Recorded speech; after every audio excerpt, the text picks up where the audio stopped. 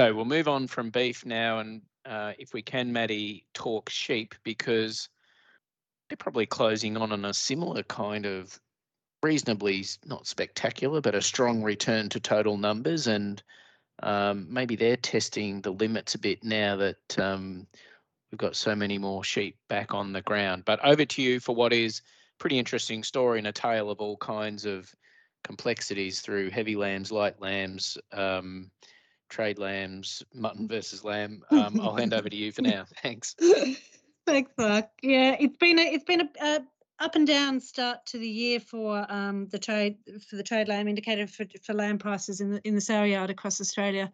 Having said that, nowhere near the level of volatility that we've seen in the cattle market, and once again we've actually seen the National Trade Lamb Indicator and the ECI start to converge, which has been interesting and a long-held theme that they always tend back together again. So they're doing that now, in as a time, as Michael alluded to, that restocking is coming down. But what really is driving the sheep industry at the moment is a lack of good quality fattened lambs in the sow yard. A lot of that comes from the cold, rainy spring and relatively poor growth for fattening lambs that we had late last year and early this year. So that has been dominating. So there are a lot of light lambs around. There are quite a few trade lambs around, and there aren't many heavies. So as a result, you're seeing a lot of good prices being paid by processors for heavy lambs. Trailing that, you're seeing the trade lamb prices start to pick up as people gather them up for fattening and realise the opportunity available given those good solid heavy prices. But if you've got light lambs at the moment, they're not actually getting much in the sow yard, so that there's a generalised recommendation to try and feed them until the prices improve. So we saw some relatively large, not very large, but some falls across different states to begin with the year with. That was Western Australia and Victoria in particular.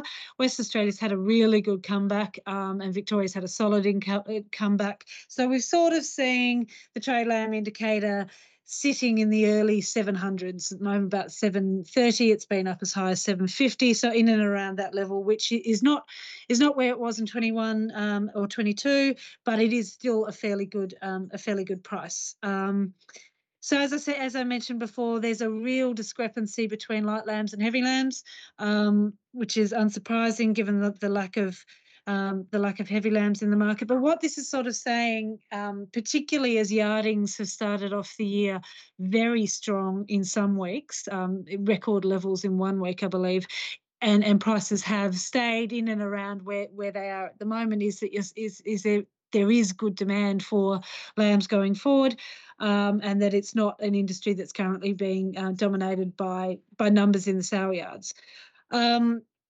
So what else are we seeing? Looking for the MLA released their forecasts just recently, as Mark alluded to, about flock numbers, and we're expecting to see the largest flock in around about 15 years, so since about 2007. Coming with that is the largest production in a long time as well. So we're having a real boon in the sheep industry, and there's been while the focus has been on the cattle industry restocking, there's been a large amount of work in restocking and rebuilding that national flock. So we've got really good figures there. With that, obviously, comes a bit of downward pressure on prices, particularly for good quality, for lower quality lambs. What isn't improving at this stage is mutton. Mutton's still having a difficult time. A lot of that will come from farmers having retained stock in their paddocks for a few more years than necessary, and there being more ewes available to sell than previously. But also driving it is the lack of demand for mutton out of China for the export markets.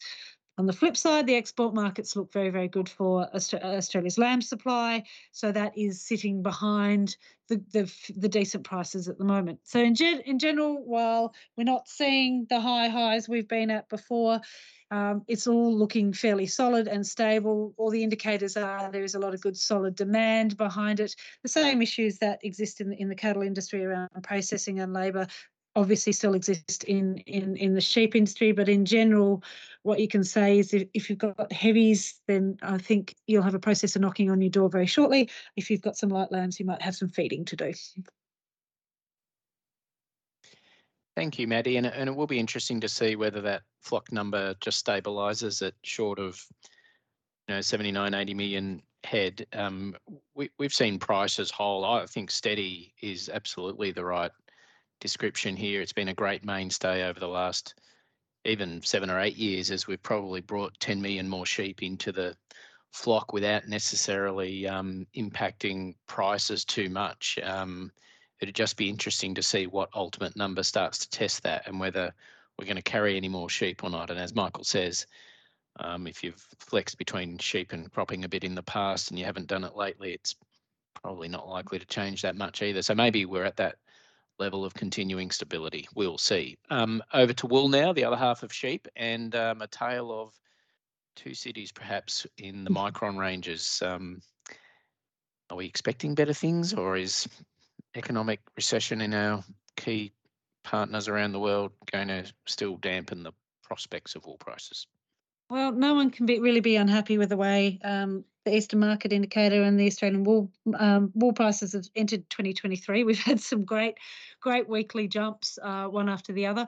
Everything's looking fairly on the up and up. But as we talk about in the paper, it's really is really is split between fine wool and coarse wool, and we sort of generally use the Eastern Market Indicator as being obviously the indicator price, and that looks fairly stable and solid for the past little while. But really, what it's hiding is a coarse wool price which is down in the doldrums and doesn't show much chance of recovering anytime really soon, and combined with a fine wool price which is going great guns. Now, sitting behind that fine wool price is a return to full or almost full processing capacity in China and other processing countries as they get back up online.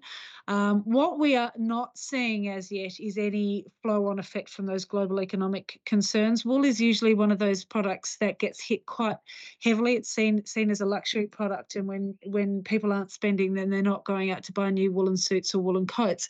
We don't really see that hitting in the buying activity yet. What we're seeing is manufacturers trying to get their hands on supply so that they can rebuild their stocks and get back up to full processing capacity. So that's dominating at the moment. This is for fine wool, obviously. And we might expect some moderation in the market going forward as that global economic sentiment hits, if it does happen to hit badly. As we talked about earlier, global economic growth seems to be doing better than anticipated. So we'll wait and see where that heads with the wool industry. But we don't talk particularly often about what's happening in the coarse wool market, and it was worth looking at briefly why prices have fallen to where they've fallen, so they don't even cover shearing costs anymore. And it would generally appear because there is just a glut of coarse wool on the global market. You have to remember that while Australia dominates the fine wool market, we don't dominate the coarse wool market, with South America, Argentina, New Zealand all having large amounts of coarse wool to sell. And in competing with them, they've been rebuilding their flocks, with a notable exception of New Zealand.